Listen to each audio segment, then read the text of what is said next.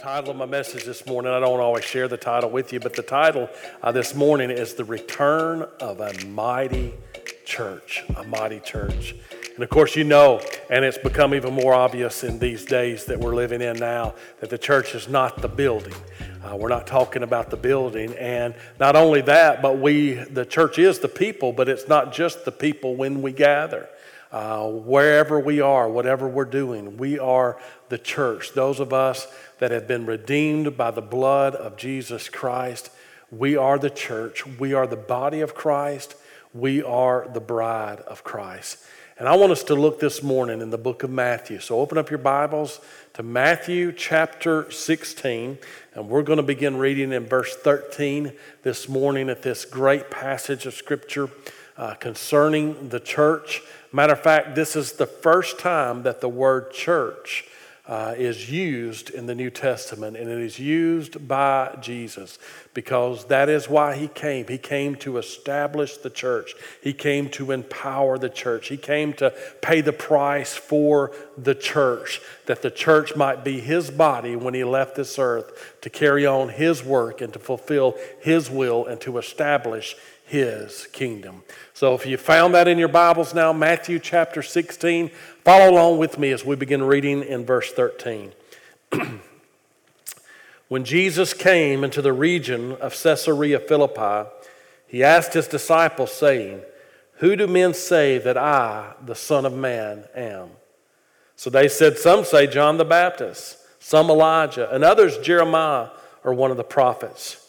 And he said to them, "But who do you say that I am?" Simon Peter answered and said, "You are the Christ, the Son of the living God."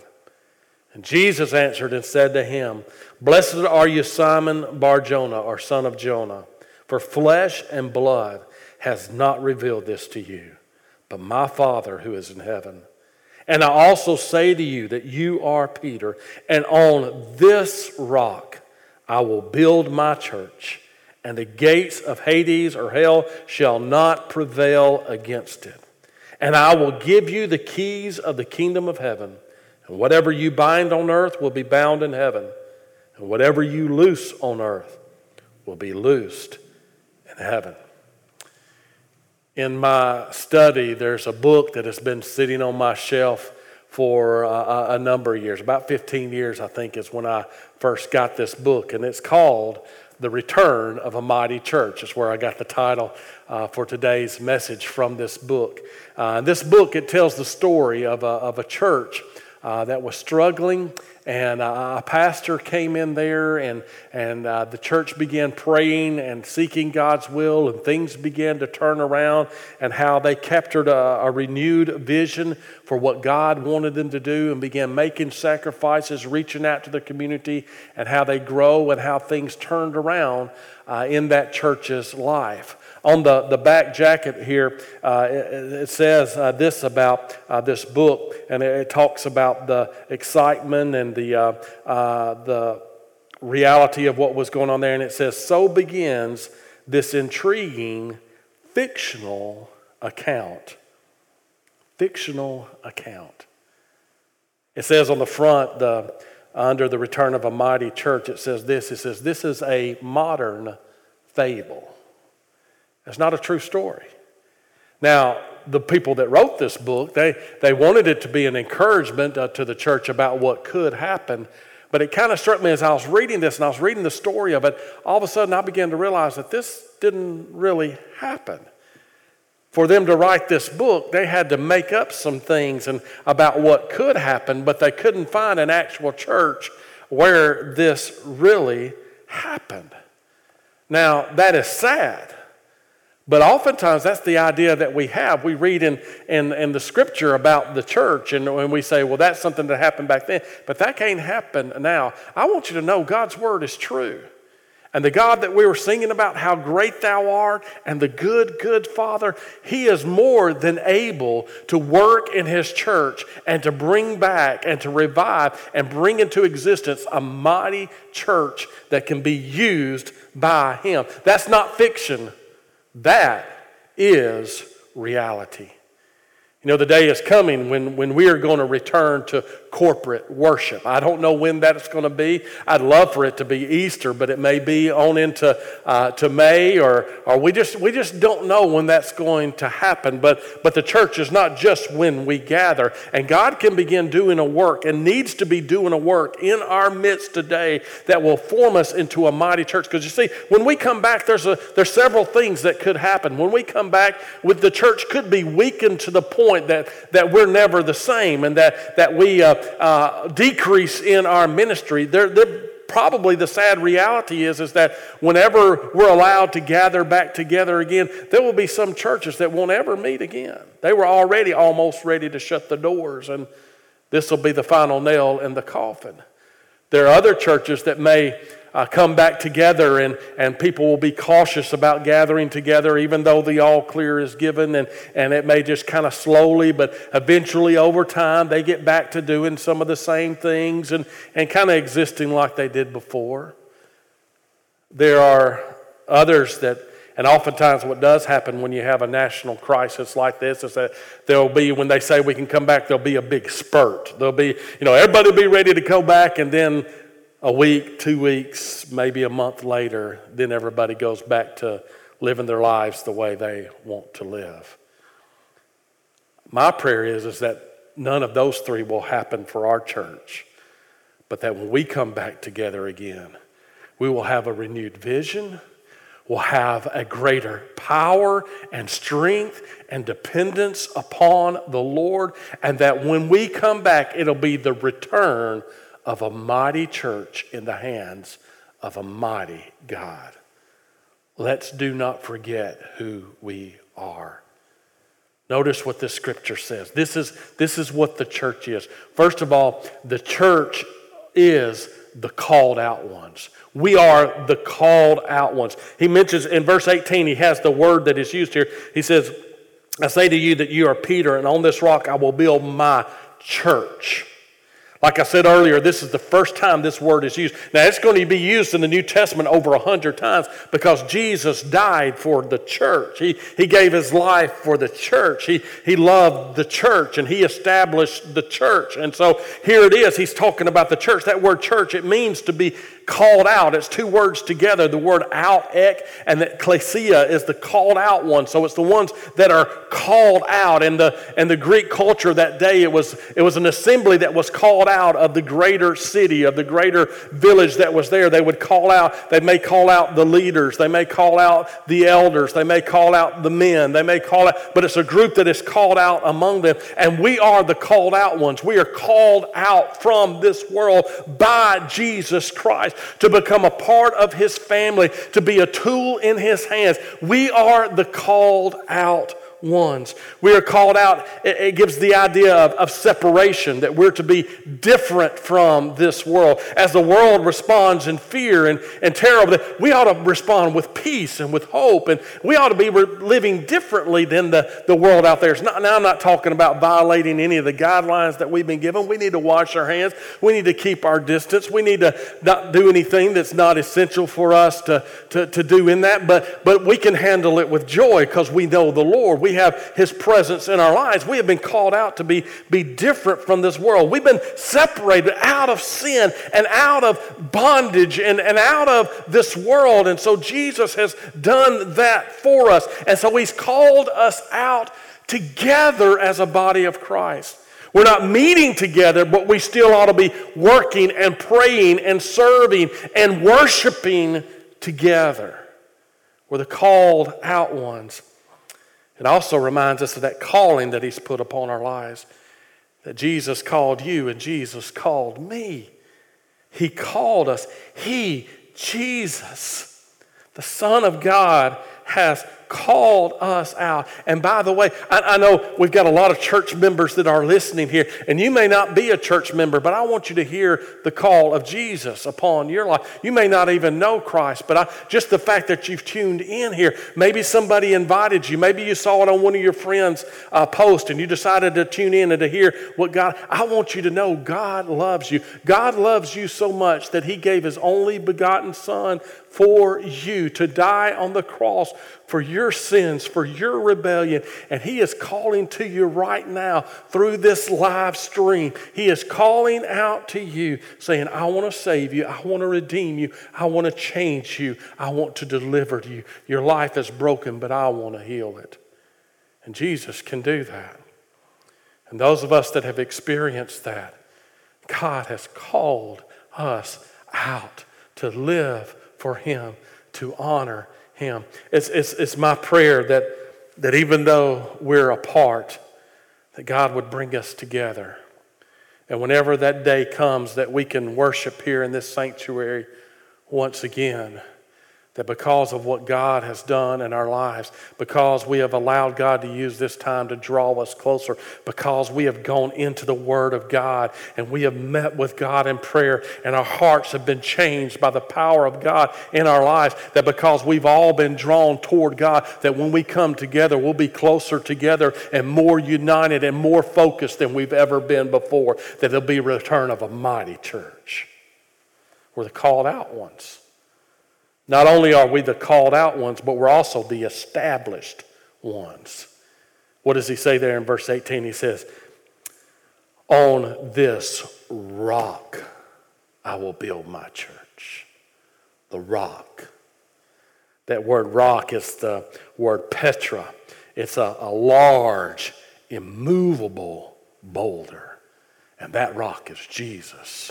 You know, there are other rocks that we can count on, but all of those rocks come from the rock, which is Jesus, the rock of faith, the rock of joy, the rock of peace, the rock of hope, the rock of comfort. All those are rocks that we can count on, but those rocks come from the main rock. They are parts of who Jesus is. He is the rock. That's why his church, that's why we're the established ones, because we're built upon the rock. That's why the church can be so resilient in times like this. How we can still worship God, how we can still pray, how we can still serve, how we can still have joy, how we can still have peace. I think of Shadrach, Meshach, and Abednego, and when they were there and how they had that their rock was built upon their faith in God. And when the king said, I'm going to throw you into the fiery furnace, they said, we want you to know, King, our God is able to deliver us, but even if he does not, we will not bow. Where did that come from? That didn't come from their integrity or from their personality. That came from their faith in God, the rock.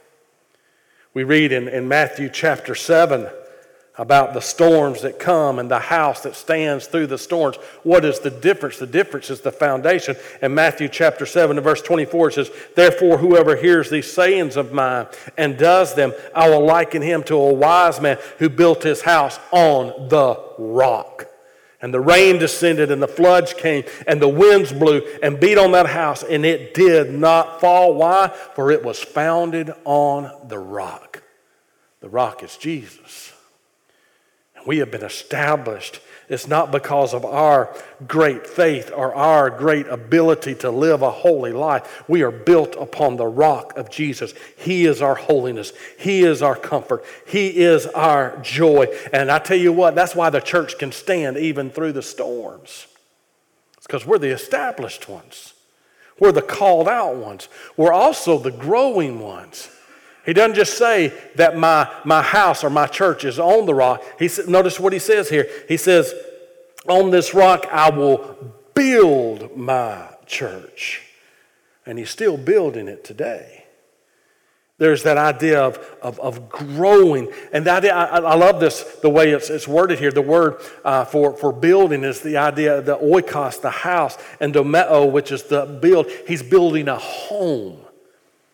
He's saying that that's what the church is. The church is my home. The church is my temple, the body of Christ. That's where God wants to work through the church. He wants to inhabit the church. He wants to fill the church. He wants to empower the church. We are his home. We're the bride. We're the body. We are his temple as well. We are the house of God. Not the place, not the building, the people. And so he's doing a work in our lives where he is the one that is coming forth. He's the one that is taking over. He's the one that is shining through us. That's why we take up our cross and we follow him. That's why we deny ourselves. That's why we die to ourselves, is that he might come through us, that he might live through us. That's what we're growing in our dependence and in our dying, that he might come through us. He grows us. That's why it is so important in this time that we take the time to meet with him in prayer and in the study of God's word, that we confess our sins before him, that we get our hearts right for him, that we intercede for our country, that we repent and turn away from our sins, that we learn how to trust him, how to lean upon him, how to walk with him through these times. He grows us. And not only that, but he also grows his church. Excuse me.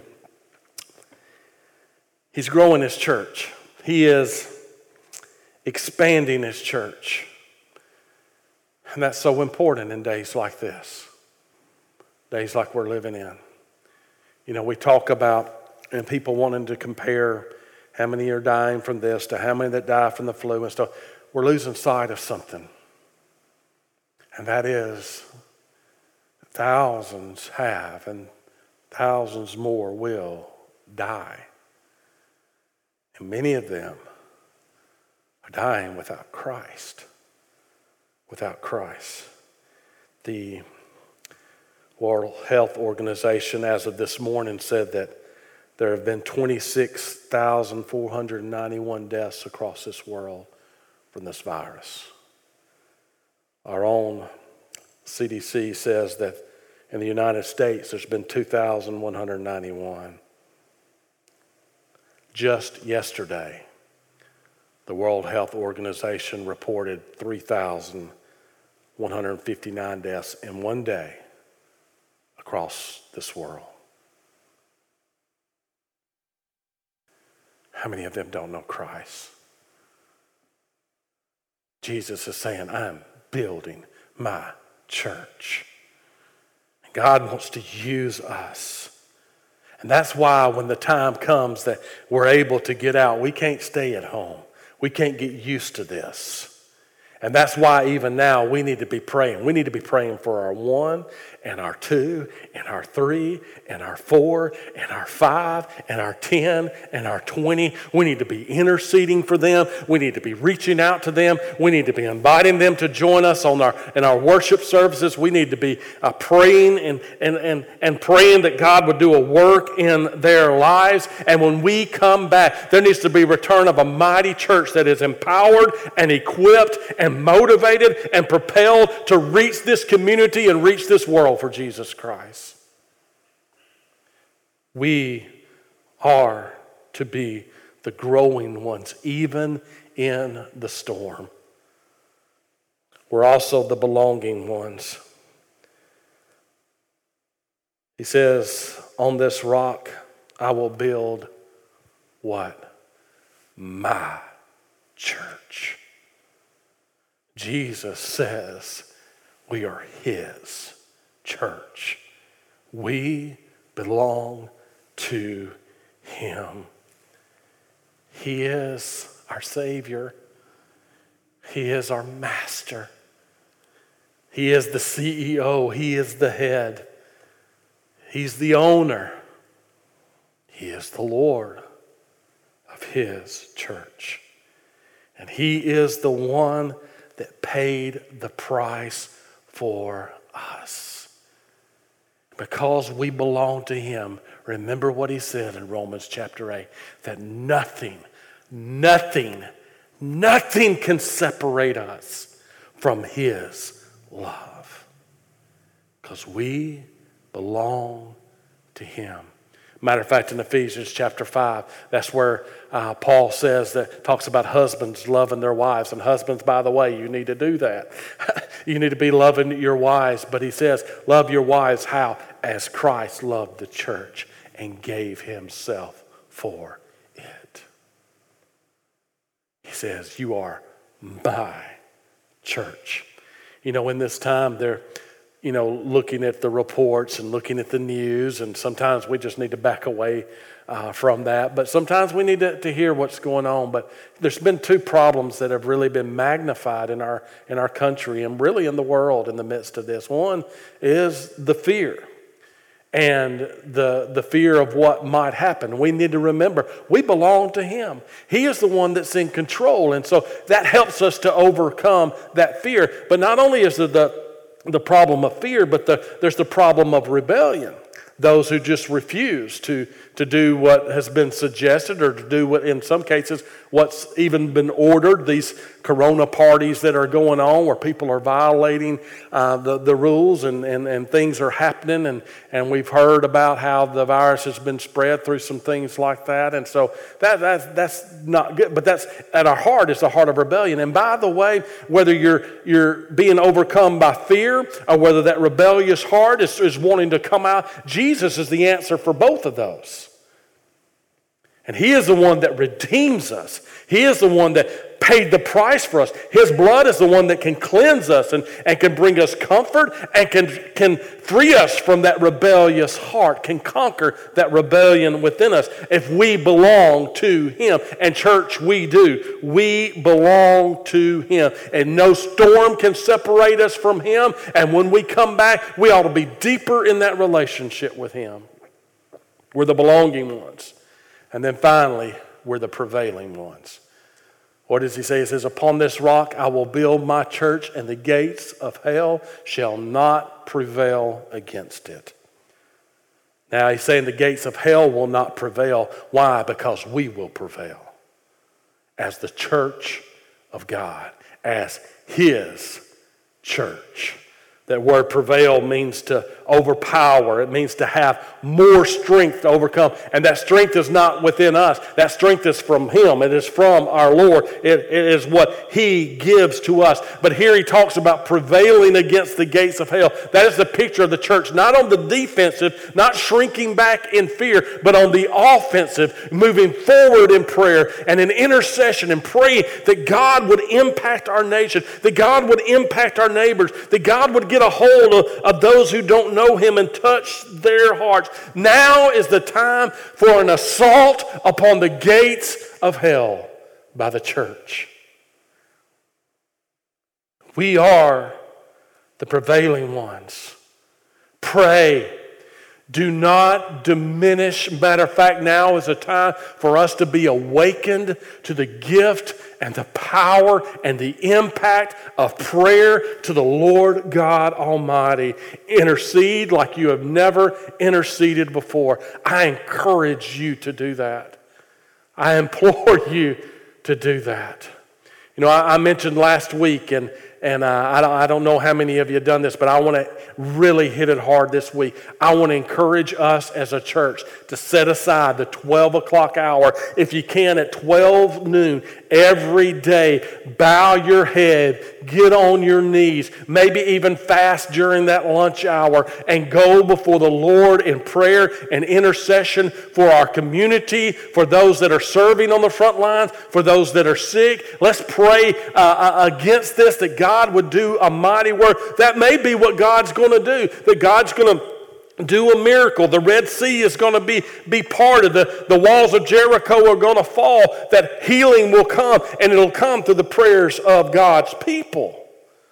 I was messaging with Brother Donnie yesterday, and that's one of the things that he and I were talking about, and that he reminded me of is that we, with Sodom and Gomorrah, that God said if there were 10, I won't destroy the city.